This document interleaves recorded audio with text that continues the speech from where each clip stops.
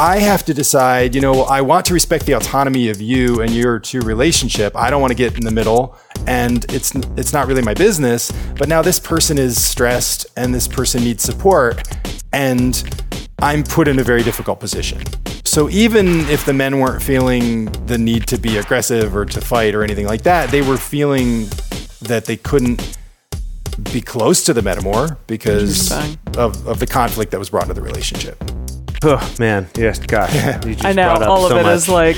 I'm sorry. Content warning. If you're happy with the same old ways of dating, If you enjoy sucking at communication, and you have no desire to improve your romantic life, then our podcast might not be for you. but if you want some out-of-the-box ideas to deepen your current relationships, broaden your sexual horizons, develop a better understanding of yourself, or learn more about non-monogamy.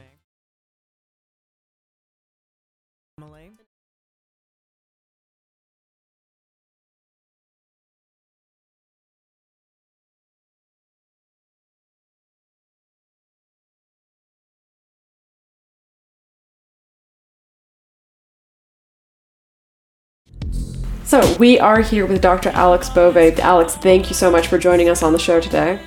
Thanks for having me. So you initially reached out to us because you performed a qualitative study specifically on Metamour relationships between men, and that's something that hasn't really been studied before. And before we get into discussing the findings of your study, which I'm super mega curious about, I wanted to ask first, why study these relationships? Is it just because no one studied it before? Like, what motivated you to study this in particular? Yeah, well, I mean, in part, yes. It's one of the things you have to answer in any study is what's the gap in the literature that you're filling. And there was a gap in the polyamory literature, in the men's literature, and there is no Metamour literature. At the time that I did this, there was nothing in the scholarly literature on Metamours as Metamours. There were some studies on. There's Gillian Derry's book, which you're probably familiar with. Love's Refraction. Yeah. Okay. Oh, I don't know. Yeah, I haven't read it, but I have heard of it.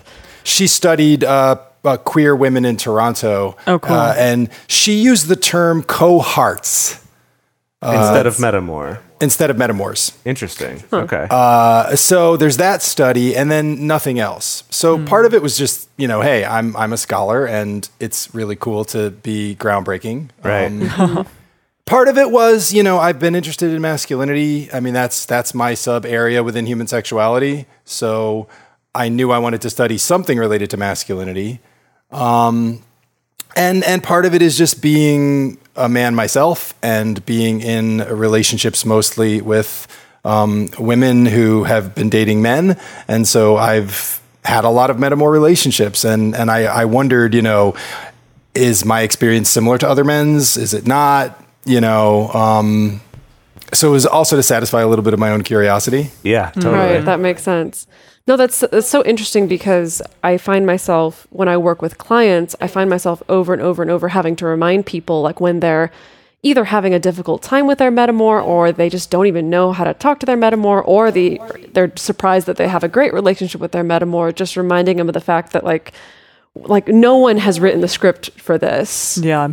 Culturally or socially, like we're all just trying to figure out this particular relationship as it's unfolding, which is both terrifying and also exciting at the same time.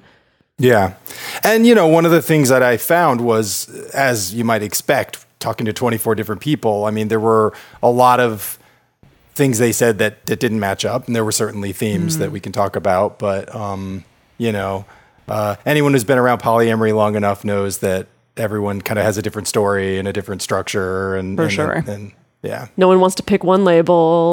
Right. Yeah. Well, so actually with that's a good segue into, can you give us just a brief description of what was the study? How was it done? What were you trying to determine? And then we can kind of get into more of the results of that.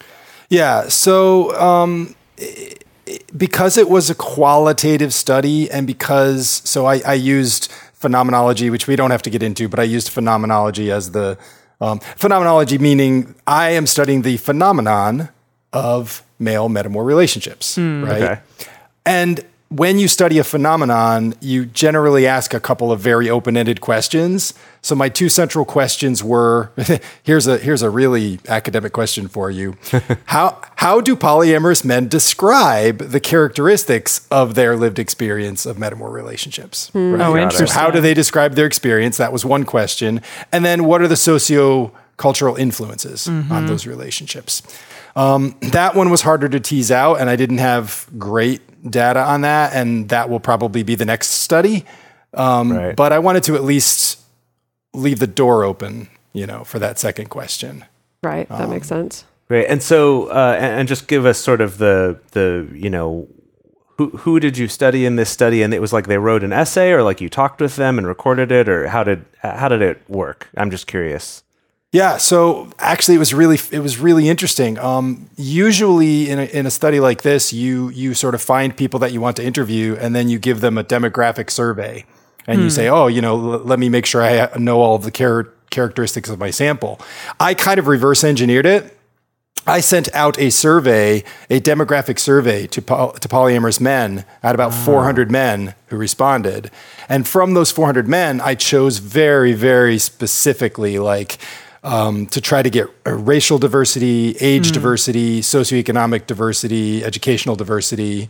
And I think, this is going to sound a little like bragging, but I think I got the most diverse non-monogamous sample yet. I mean, it was good. I mean, you're always limited by the people who are willing to talk to you. Of course. So, Yeah.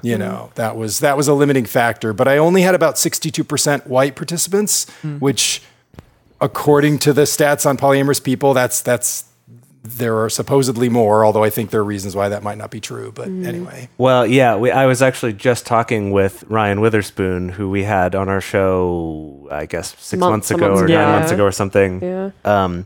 And I was talking with him about doing studies, and he has kind of the same theory where he's like, I think actually polyamorous people in general are not as white as the studies say they are because of the way we get study participants and stuff like that. Yeah. But it's a constant struggle. I mean, with any marginalized community, it's always difficult to recruit. And and when you have multiple marginalizations altogether, it can be even more difficult. But anyway, so then from that sample, I contacted individual men who were willing to talk to me, and some of them were face-to-face interviews. Some of them were local. Or I drove to Delaware or whatever. Right. And then a lot of them were actually done via Zoom. Okay. Okay, like a video chat. Nice. Yes. Got it. Yep. Got it. But they were all like verbal though. They were all speaking, not them like writing answers to questions in an online form or something. No, it was very important to me that it was a sort of a face-to-face interview. There were very open-ended questions, interaction. I was very upfront about my status as a polyamorous man, et cetera. And so it was very important to me that was the kind of study that it was. Right. Cool. Right. And then, so I'm sorry, I just have lots of questions about how these studies are done. Oh, it's fine. It's fascinating. So when you're talking about a qualitative study like this, where it is sort of open-ended questions, I think when most people think about studies, they think about the things they read in, Cosmo or Men's Health. It's like a new study shows that 63% of men, think about birds while they jerk off, or something, right? Just like absurd. Where did you pull that one I out don't know. of? I'm great at improv. Okay, good job. Yes, like and that it's like a statistic of just kind of like a yes or no sort of question, or like a how many sort of a question. And so with something like this, like how do you go about like getting results out of a study that is just a whole bunch of words that someone said? You do a very long process of coding. You transcribe all the interviews, or if you're me, you pay someone to transcribe all the interviews. Love it. And then you load those into a program. I used something called In Vivo. And you start reading and you look for themes. And when you see a theme, you create something called a node, which is basically, in the old days, that you used to actually put a piece of paper, and you would cut your piece of paper up in your transcript, and you would put them in a folder or something. But nowadays you actually use the database. So for example, I would create a node. What was one? Experiences or activities with Metamours. And then I would notice that several people said, "Oh, I like board gaming with my Metamour," or "I like, hobby type things." So every time they would say something hobby oriented, I would highlight that, code it into that node. And then later on, I could just look at a node that was, hobbies, and now I would have like 15 interviews where people had talked about their hobby. And then I could look at that as a discrete unit. And then when I reported the data, I could just report out of that unit. I see. Got it. Does that make sense? Yeah, so it's kind of looking for like repeating things people say, stuff that overlaps between them, that way of like finding those results. But ultimately, it seems like it has more of a human component instead of just crunching numbers. It's kind of and it's recursive. So I started out with X number of, I don't remember what it was, nodes, and then as I went through the interviews, I kept finding more patterns, and then I had to go back to the earlier interviews and code more things from those into those new nodes. And so I had to do the whole thing. I had to go through every interview maybe 3 or 4 times to really make sure that I'd covered everything. Wow. Yeah. Well, getting into the actual like abstract, you broke down the process of men's relationships to their male metamours into like 3 different phases. You said, and the first one was becoming a metamour, and then being a metamour, and then also contextualizing their metamour relationships. So can you kind of talk to us about the significance of those 3 phases in your research? Yeah. So I needed to give kind of a narrative structure to everything because it was just so many different quotes and stories, and I wanted to sort of frame it.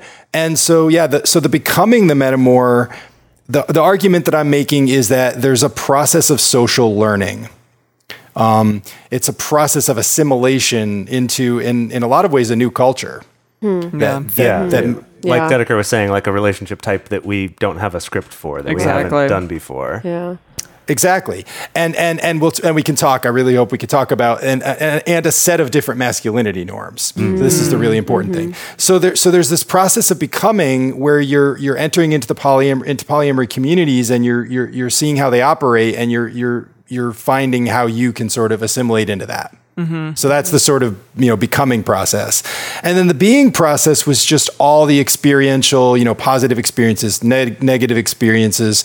And the crux of that, which we can spend some time on, is I asked men, what are the things that make your metamour relationships run smoothly, and what are the things that cause challenges? Yeah. And there was a really nice list of those, which I actually presented at Atlanta Poly Weekend. Nice. So cool. Yeah. So that, and then the contextualizing is where the masculinity piece comes in, and sort of, and this is really cool. This was one of the best things about the study for me, was that,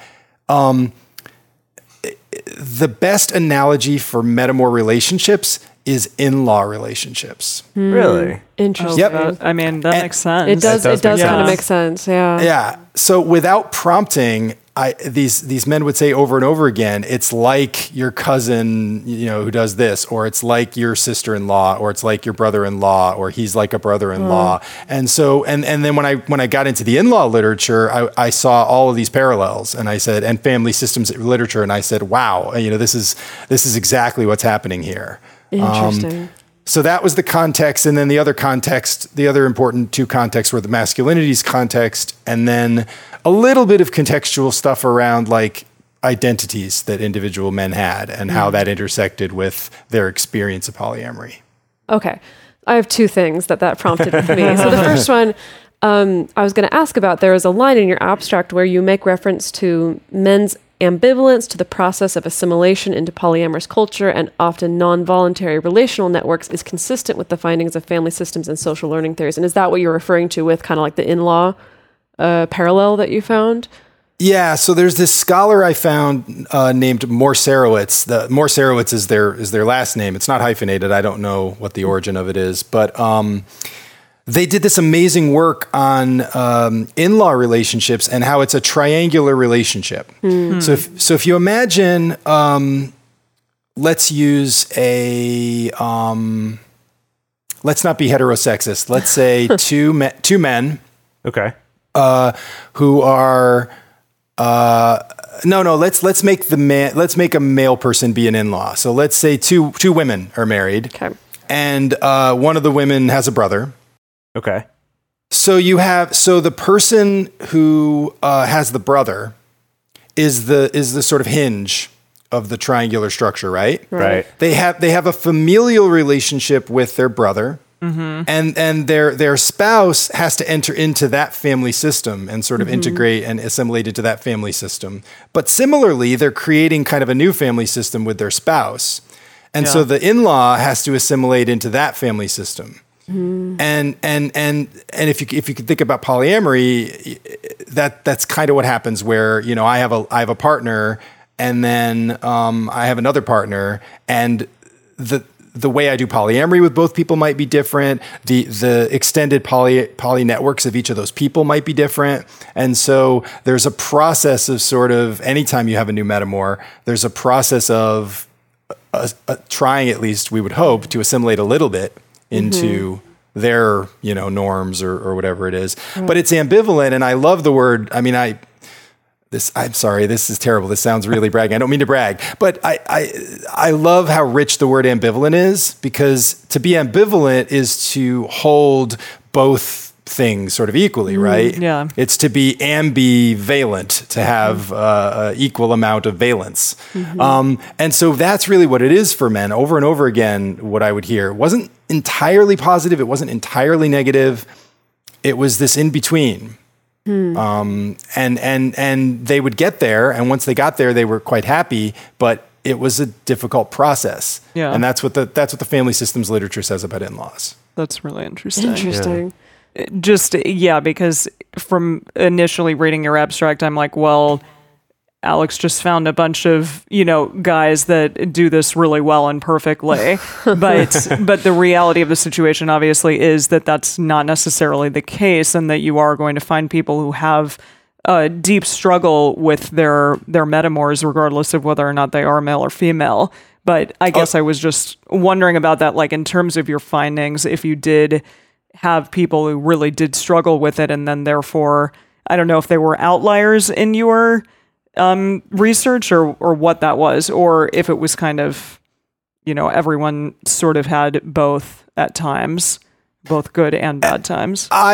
Closer to the second thing you said, closer to everyone had both. And when we get to talking about those challenges and smooth metamour interactions, that's one of the things that I found. One of the ways that I coded that was that there were two things that I called unidirectional or unipolar. Like one of them was only associated with the smooth metamour interactions, and one of them was only associated with the sort of challenging metamour interactions.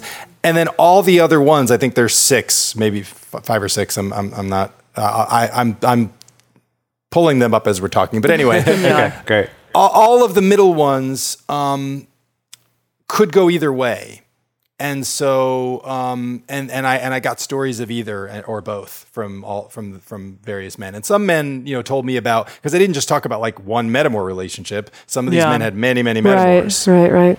And so they'd say, well, you know, with this metamour, you know, this aspect worked really, really well, but then there was this other metamour, and it really didn't work well at all.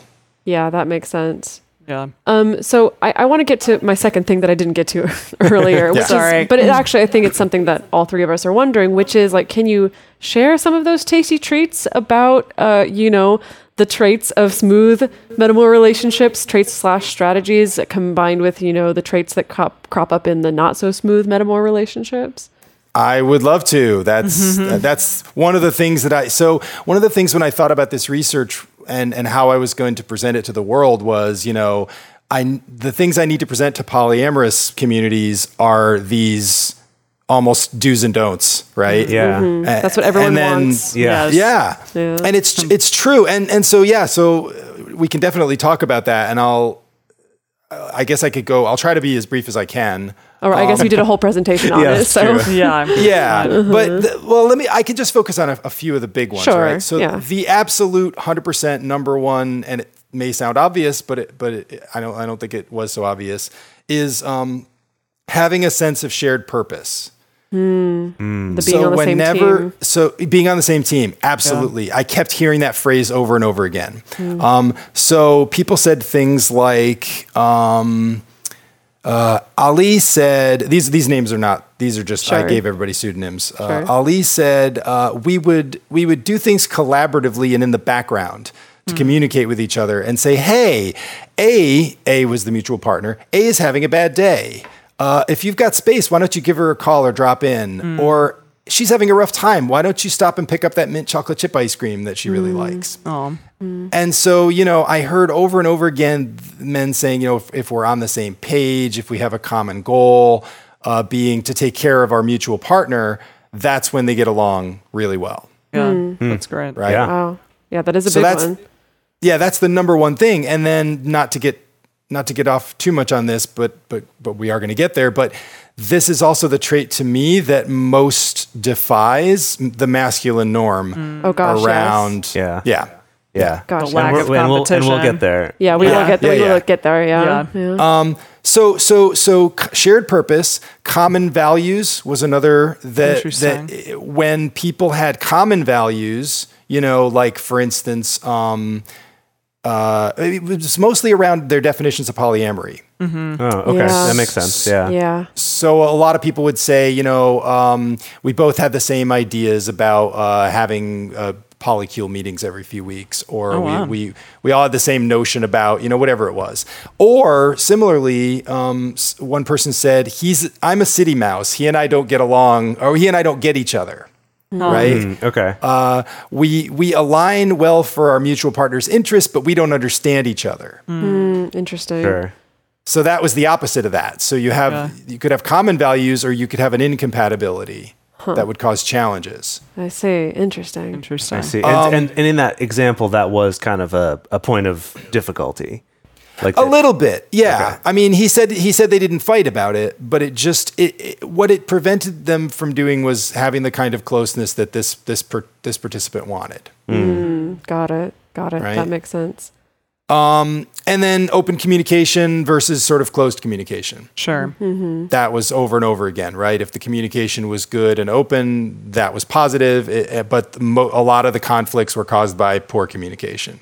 And when you say open versus closed communication, what do you mean by that? Well, I mean, they specifically said things like one guy actually used the word closed door and open door. Interesting. Okay. Having an open door policy, having a closed door policy. Or one guy said something amazing, which he said something like, well, a guy can yell and scream and call you a jerk. I won't use expletive, but call you a whatever. And he's communicating with you, but not really in a way that's productive. Yeah. Right. So maybe open and closed is not exactly the right dichotomy, but more about like Effective communication versus non-effective communication. or like willingness to communicate versus unwillingness. Right. yes, Yeah. using the Triforce of communication versus not using the Oh, Triforce. thank Love you. I mean, if someone name dropped that in your study, then you got to let us know because Oh, yeah, I don't think they wish. did. I think my study happened before that episode. before that. I Okay, see. got it. But Well, okay. that was, I love that model, by the way. Oh, thank well, you. geez. Shucks. Thank really much quick, while we're still on this, along the same lines, is like what was maybe unless you've mentioned it already, but what was like the biggest trait, or like was there any kind of common through line that you saw, particularly with people who really struggled in their Metamour relationships? Yeah. So again, it was kind of the reciprocal of all of these. So Yeah. it was not having shared values, not respecting each other. One person, Jacques was really amazing, great person, very insightful. But he told this story that made me really sad, which was that he was just like watching Netflix or something in his house that he shared with his partner, and his partner came home with their other partner. One of their other partners. Right. And apparently the two of them just kind of like sat down and just ignored Jacques, and he kind of felt like, hey, I'm a stranger in my own home. Yeah. And so he just felt disrespected. He felt that he wasn't considered. Right. And so that was sort of, so lack of consideration, lack of respect, lack of similar interests in life or similar hobbies. And then also, whatever the relationship dynamic was with the mutual partner, again, it may sound obvious, but that could have a very strong impact. So and it wasn't so much what you might think, which is you might think, oh, well, it's like overprotective white knight kind of crap. It wasn't really that. It was more, and in fact, what I heard more than not was it was just a struggle because, okay, let's say, for instance, okay, Jace, in this example, you're my Metamour. Oh boy. And you're treating, you're arguing with the mutual person that we're dating, and it's just, you're not a bad person, but their relationship with you is stressful. And now I have to decide, I want to respect the autonomy of you and your two relationship. I don't want to get in the middle, and it's not really my business. But now this person is stressed and this person needs support. And I'm put in a very difficult position, right? And so even if the men weren't feeling the need to be aggressive or to fight or anything like that, they were feeling that they couldn't be close to the Metamour because of the conflict that was brought into the relationship. Oh man, yes, gosh. You just I know brought up all of so it much. is like. I'm sorry. Content warning. I apologize. Yeah, seriously. good. No, but yeah, I definitely can relate to that. And I feel like a lot of people, both male and female, Totally. just from the people who've talked to us, like can relate to that feeling of like, I don't want to be opposed to this other relationship because that's their business, but it's also really hard because I'm not happy with what's happening. Yeah, I feel like I've seen that all across the gender spectrum come up. Pretty common situation. Yeah. And I mean, you could also file that, and I had to make choices again for the sake of just putting this together in a form that was readable. You could file that under poor communication in terms of poor communication around the entire polycule. Right. Yeah. Right? I see, Because I mean, in a way, like, why couldn't I talk to you about that? Like, I should be able to talk to you and say, hey, look, it's none of my business what's happening between you two, but like, just so you know, I feel like there's some conflict, and is there anything I can do to kind of help with this? That's a possible thing that could happen. I didn't hear about that happening, but I mean, that could happen. Yeah. Yeah. That's just such a Novel idea. well, also such a tricky territory to start walking into. So I understand why a lot of people wouldn't do avoid that. it. Yeah. For a long time now, we've been fans of adamandeve.com for getting sex toys or lingerie or accessories, things like that. It's just a fantastic resource with a huge selection. And now, not only do we have a fantastic offer, but we also have a promo code that will work on adammail.com and evestoys.com, which are their sites specifically for LGBTQ audiences. And our code is fantastic. It's 50% off of almost any item in the store and free discreet shipping when you use our code MULTI. Yes, we love adamandeve.com and have for years. They are our oldest and longest sponsor, and they just keep on giving great gifts to us and to our listeners. You can bring more pleasure and satisfaction into your bedroom by going to adamandeve.com, adammail.com, or evestoys.com and select any one item. It can be, an adventurous new toy or anything you desire, something fun, something sexy, whatever sounds good. So just enter offer code MULTI at checkout and you'll get 50% off almost any item plus free shipping. That's MULTI, MULTI, at adamandeve.com, adammail.com, or evestoys.com. This is an exclusive offer that is specific to this podcast, and it's better than any offer that is currently available on their site. So again, use code MULTI to get you not just the 50% discount, but also the 100% free shipping. Code MULTI.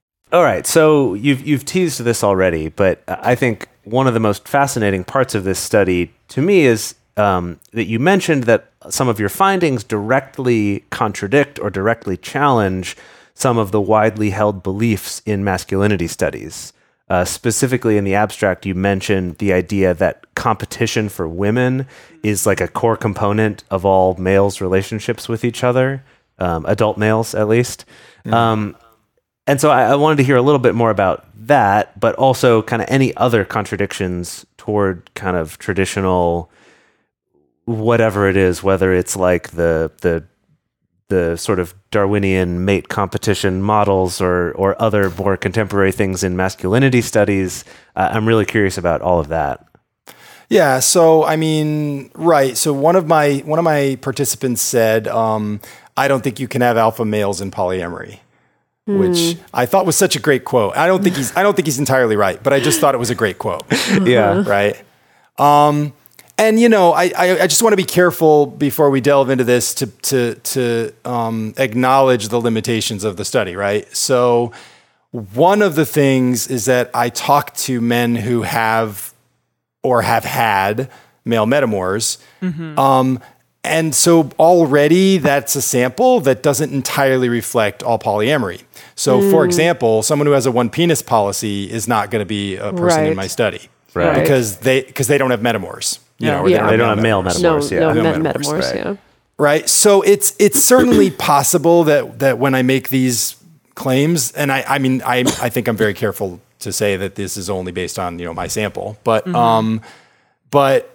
it's a broad sample. It's a broad geographical sample, an age sample, et cetera, et cetera. But, so we are talking about men who are at least engaged in a type of polyamory. I think we could call it maybe the norm of polyamory, but it doesn't include everybody, right? So that's important to note. But yes, so I mean, to me, two of the biggest components of hegemonic masculinity or toxic masculinity, those are not really interchangeable, but let's just use them interchangeably for the sake of simplicity. Two of the biggest components are, desire for power and competition. That's sort of one category: power, work, competition, right? And then the second one is emotional restrictedness, right? Okay. And on both of those counts, the vast majority of the men I talked to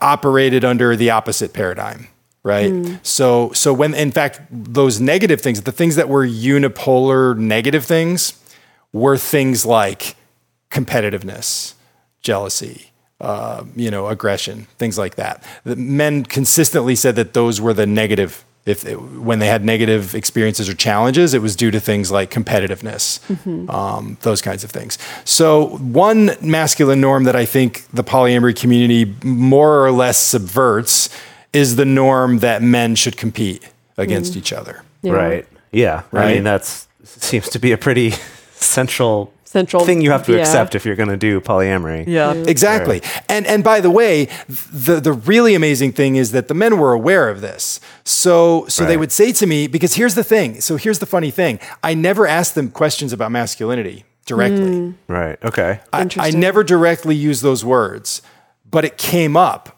And when it came up, I followed up, of course. But so they would say things like, there's this one amazing story that Cyril told me about going to a party with where he met one of his metamours for the first time. And his metamour said, hey, I really appreciate how relaxed, I'm not going to name the name, but, let's say G, how relaxed G is after she spends time with you, right? He's like, that's really great. I really love that you do that. And then what Cyril said was, I was thinking to myself, well, that wasn't what I expected, Great. And Diego told a similar story where he said, this is the point in the movies when someone's supposed to get out a gun or something, Someone's supposed to punch someone else in the face. Yeah. And he said, but I didn't feel that way at all. And so, so that was the one masculine norm, the sort of competition. And then the other one was the communication, the restricted emotions and the restricted communication, which again, when the men told me they had challenges, it was almost always things like, he was just so closed off, or he didn't communicate well, or he thought polyamory was something else. And so he was kind of not, with us. He was not, a lot of it was due to sort of lack of communication. Yeah. And so those two are the big ones. Those are the two big norms that the literature says men don't have intimate relationships with other men that aren't sexual. And the literature says, Eve Sedgwick, I don't know if you know Eve Sedgwick's work. The name's familiar, but I'm not sure. It's the theory of triangulation, right? Yeah. Yeah. It's the theory that all bonds between men in a heterosexual context, the homosocial bonds are actually triangulated through a woman as an object of desire. I see. Got it. That's what brings the men intimacy. It's a lot. Right. A lot there. And I don't think that Sedgwick's wrong, but I think that the Sedgwick model starts to fall a little bit apart in a polyamorous context because the rivalry is not there or doesn't have to be there. Right. Gosh. Wow. Yeah. That's all really, it's great. Just It's a lot there. fascinating. We're all sitting here trying to like process everything. Can I? Okay, I'm sorry. I want to jump in with another question about this before we move on to the next topic. And again, I feel like this is just a whole other potential podcast worth of talking about this, but I'm just going to throw it out there. The concept of the emotional labor that it takes to maintain a metamour relationship. I'm wondering, because it seems like my impression from the way that you described the study is that, there's a lot of men talking about, what it was like to suddenly have this relationship with another man, how it feels to be there, and like how he contextualizes it within kind of this greater context of the society and like the culture that he's existing in. Did you get anything in your study about men talking about, expending any kind of emotional labor or being proactive in maintaining a good metamour relationship in any way? Some of the men talked about that. Yeah. Some of the men specifically talked about, one of my questions was, what kinds of activities do you do? Mm-hmm. And with your male metamours, and they ran the gamut, and one-on-one sort of time with the metamour was third or fourth on the list. So it was up there. It wasn't at the top, but it was sort of third or fourth. But some of them did. Some of them talked very specifically about like, I made sure that we went out and had a beer together. Nice. Or I really enjoyed board gaming with him. And in some cases, actually, the metamour relationship lasted longer than the romantic relationship. Right. Yeah. In some cases, right? I'm just curious, just because anecdotally, I've seen like a lot of women in the polyamorous community get frustrated because they feel like, because of how they've been socialized as women, like that they're so much faster to jump to like, okay, I need to put in the emotional labor to make sure that I have a good metamour relationship so that everything's good for all of us. And now my male partner turns around and with his metamour, he's just like, meh, whatever, and so I'm just kind of curious about like, if we look at my anecdotal evidence, is that a trend, or do, men who have male metamour relationships seem to be bucking that trend? If there's anything that was, popping out from the study? I mean, I think that there were many examples of bucking that trend. I mean, there were certainly examples that support what your experience is. Mm-hmm. And I've had experiences that ran the gamut in my own life. From there was I think it was Juan who said it was a friendly indifference to his metamours, right? Yeah. Which, I mean, it has the word friendly in it. Exactly. I'm like, it's better than nothing. It's better than the flip side. Yeah. Right. Well, so certainly I don't want to, I want to be very careful not to say that I think there's some kind of panacea or that there's no hegemonic masculinity here or that there's, certainly many of the men I talked to struggled. But I will say, when I'm being most positive, and I'm a masculinities educator who tries to be very sort of positive and future looking. I would say that even when the men were failing to achieve that kind of intimacy or those kinds of connections, they saw that as a flaw. Interesting. They saw that as something to aspire to, and they were often sad. And I know I can, again, speaking for myself, when I have been unable to have those kinds of connections with male metamours, it's always disappointed me because it's a kind of connection that I want to have with other men, especially men with whom I don't have, for lack of a better word, natural reason to have a connection with. Right. Yeah. I have a couple things. Again, that made me think of. I feel like everything just brings up more stuff we want to ask about.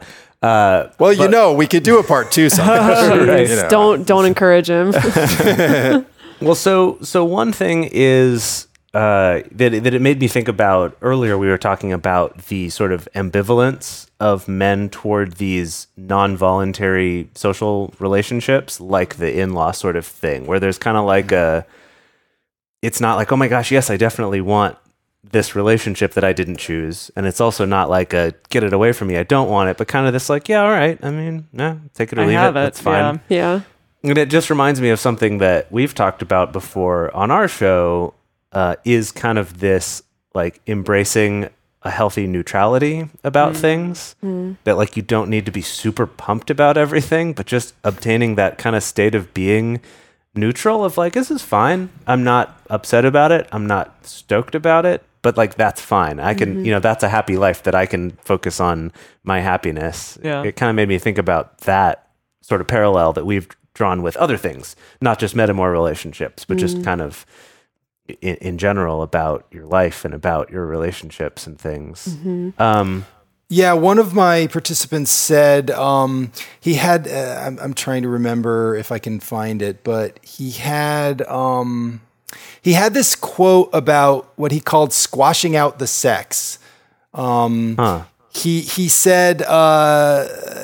I asked him what his feelings were about his male metamours, and he said, well, if my girlfriend had a regular squash partner who she plays with once or twice a week and really likes playing with, how would I feel about them? I don't know.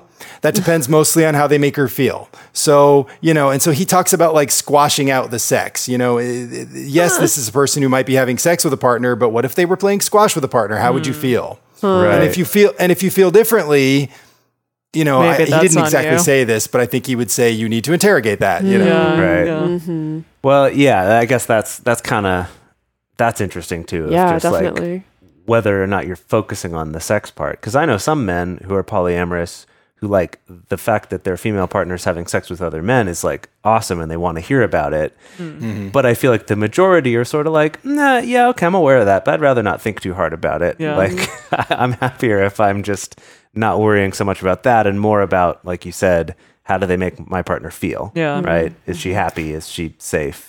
All that. And it's hard to know how much of that, I mean, again, let's not get too far afield, but it's hard to know how much of that attitude in a lot of men, especially men who've been raised with heterosexist norms in America. Right. It's hard to know how much of that is genuinely how men feel and how much of that is a performance of a masculinity that they think they're supposed to feel. Yeah, right? Totally. Yeah. Which is the whole trap of masculinity, Totally. in general. Of course. Yeah. Definitely. I just wanted to mention too, the second thing was just that something that I've actually heard from a number of polyamorous men, and I've experienced it myself, is that since becoming polyamorous, it's kind of helped to kind of open up the doorway to having friendships with men that are not even metamours, that are just part of your polyamorous community. Maybe they're friends of your metamours or just other people you've met within that. But I've experienced this myself, that since becoming polyamorous, like I feel like I have more and closer male friends than I had before. And so that's something I just think is interesting about all of this kind of, that maybe it's a way to start questioning and rethinking some of the ways we approach male-male relationships that are not sexual. Interesting. Yeah, and that was actually me. one of my, you asked me at the very beginning, that was one of my inspirations was, looking at the literature on platonic men's friendships and, spoiler alert, there's almost none. Right. And I don't think it's because men don't have friendships. I think there are other reasons why that's true. But Anthony said this amazing thing about, he said, one of the things I've seen in my relationships with male metamours is this real exploration of authentic, non-toxic masculinity. I've seen male metamours really be a stepping stone for men to learn some of these emotional skills. That's so great. Cool. Really fascinating. Yeah. So, I love that. So that reminded me, what you said reminded me of that. Yeah, totally. Absolutely. This is going to be potentially slightly off topic, but something that you talked about enjoying speaking about when we were kind of preparing for this episode is the intersection of anarchism and polyamory. So I was kind of curious if you meant like relationship anarchy there, and if your research had anything to do with men who were relationship anarchists. If you found any interesting data regarding that or regarding Metamours and relationship anarchy, just wanted to kind of ask you about what you wanted to talk about regarding that. Well, yeah, I mean, we might need to table that anyway because it might take us off a thing. But I mean, I did talk to some men who identified as something that I would call relationship anarchists. The point I was making, this is just my own little personal thing because I have like a Facebook page about this, is I don't really like relationship anarchy because the word anarchy has a lot of connotative meanings I don't like. Sure, and I like to keep it I like to keep it rooted in anarchism. So I actually use the word anarcho-amory because I just like the idea of anarcho because there's a history in the anarchist movement of anarcho as a prefix, and I really like to honor that tradition.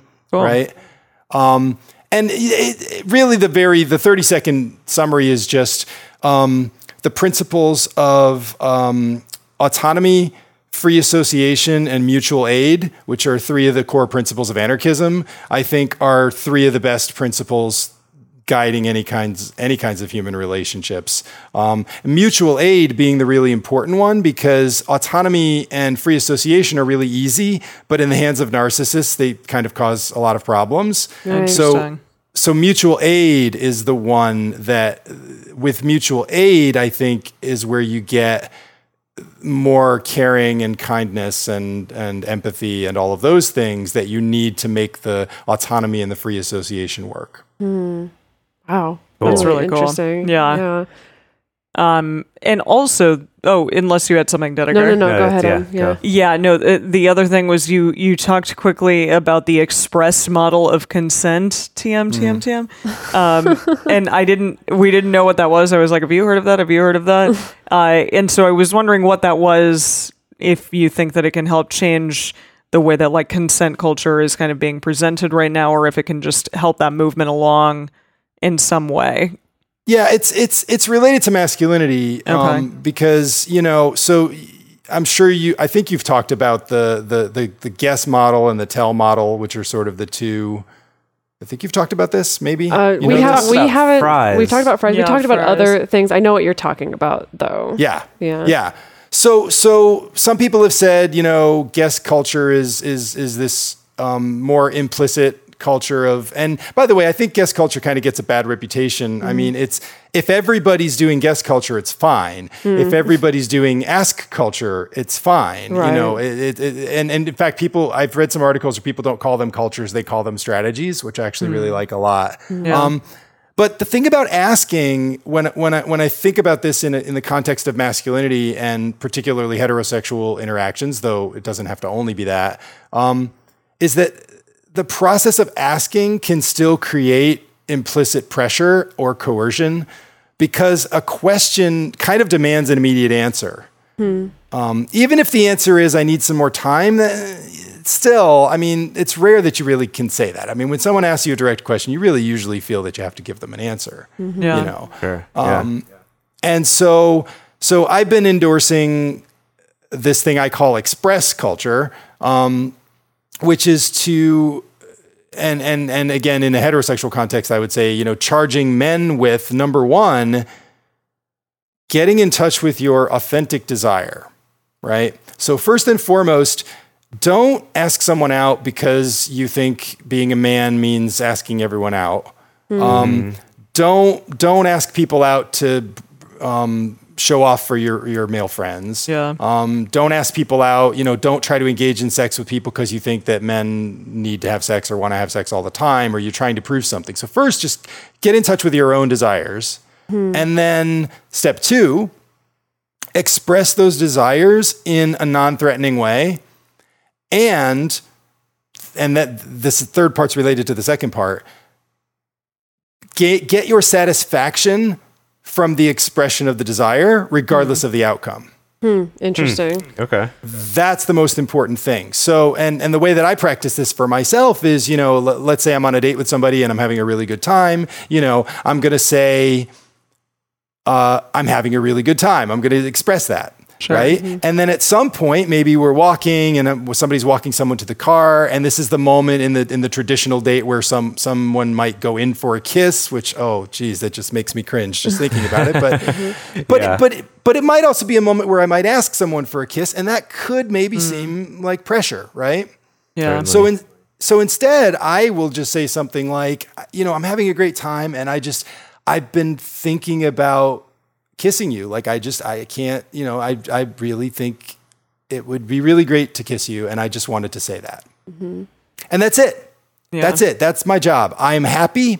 I've expressed what I've expressed. Now the other person, rather than facing a yes or no question, now they have the entire gamut of possible responses, right? They can say, yeah, I've been thinking the same thing. Let's do that. They could say, thank you for sharing that with me. I'm not really feeling that. They could say, kissing, I was going to invite you back to my place. They could change the subject. They could do any number of things.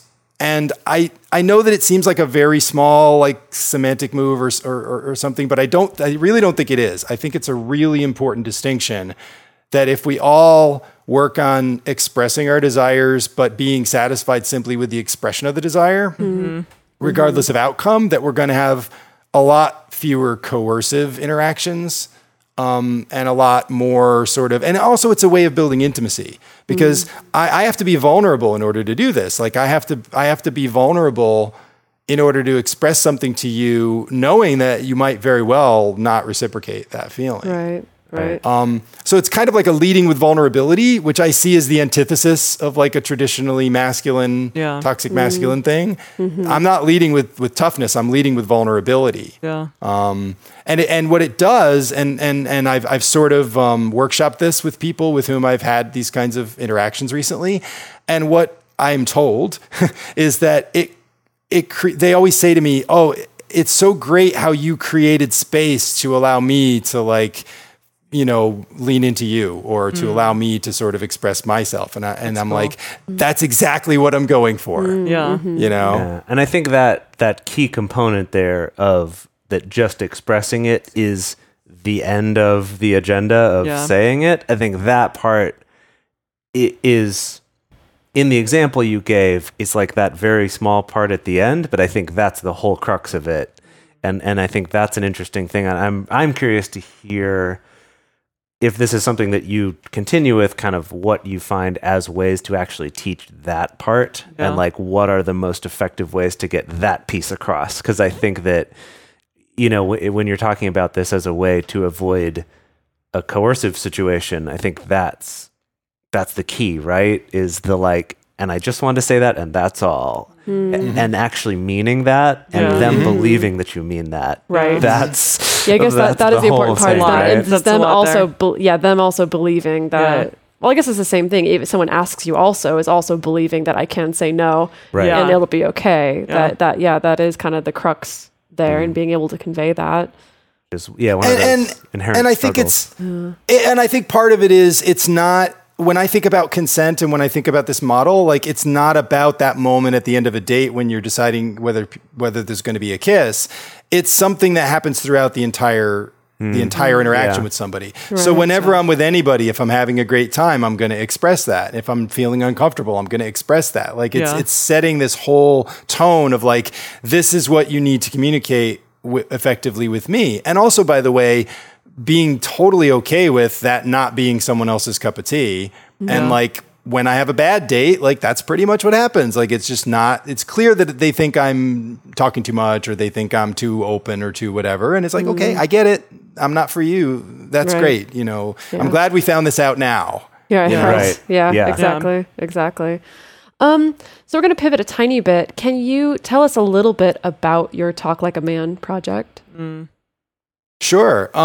So Talk Like a Man emerged out of a project for a class that I took, where we were sort of looking at like, well, how do you make change, right? How do you change norms? If you can, how do you change norms? And I came across this amazing researcher named Berkowitz, who had this idea called social norms marketing. And I don't really like marketing, but whatever, it's social norms marketing. But it's this really amazing thing which is it turns out that people behave according to what they think is the social norm, and they're often wrong about what the social norm actually is. Interesting.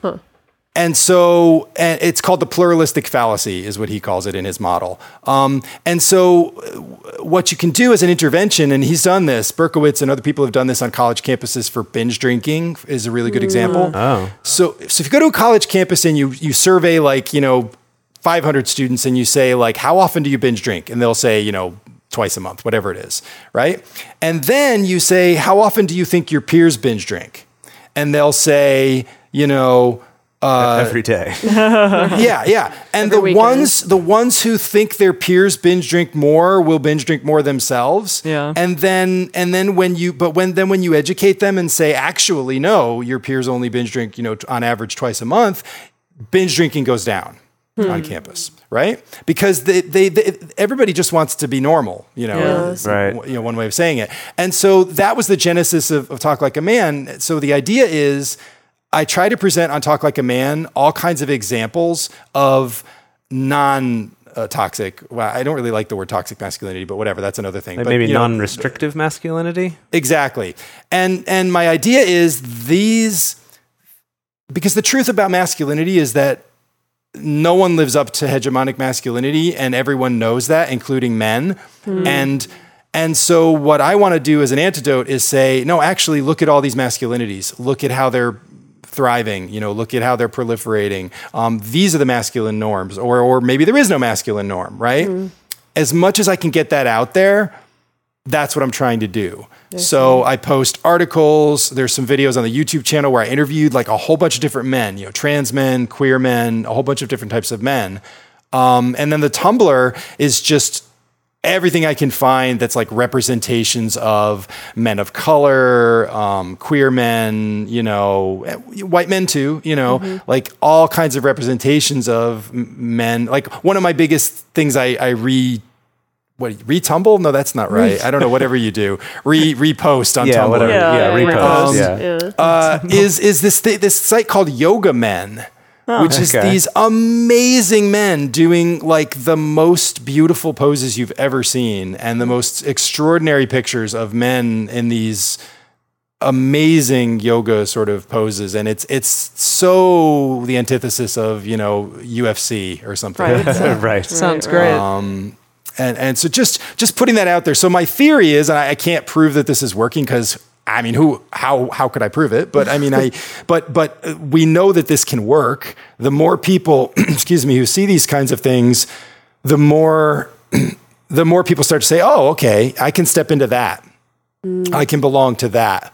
Because ultimately, what anybody wants is just to sort of belong to a group, just to find belongingness, right? Yeah. And the trap of masculinity is that there is no group outside of masculinity that has, or outside of hegemonic masculinity, there's no group that isn't seen as a punishment for a lot of men outside of that.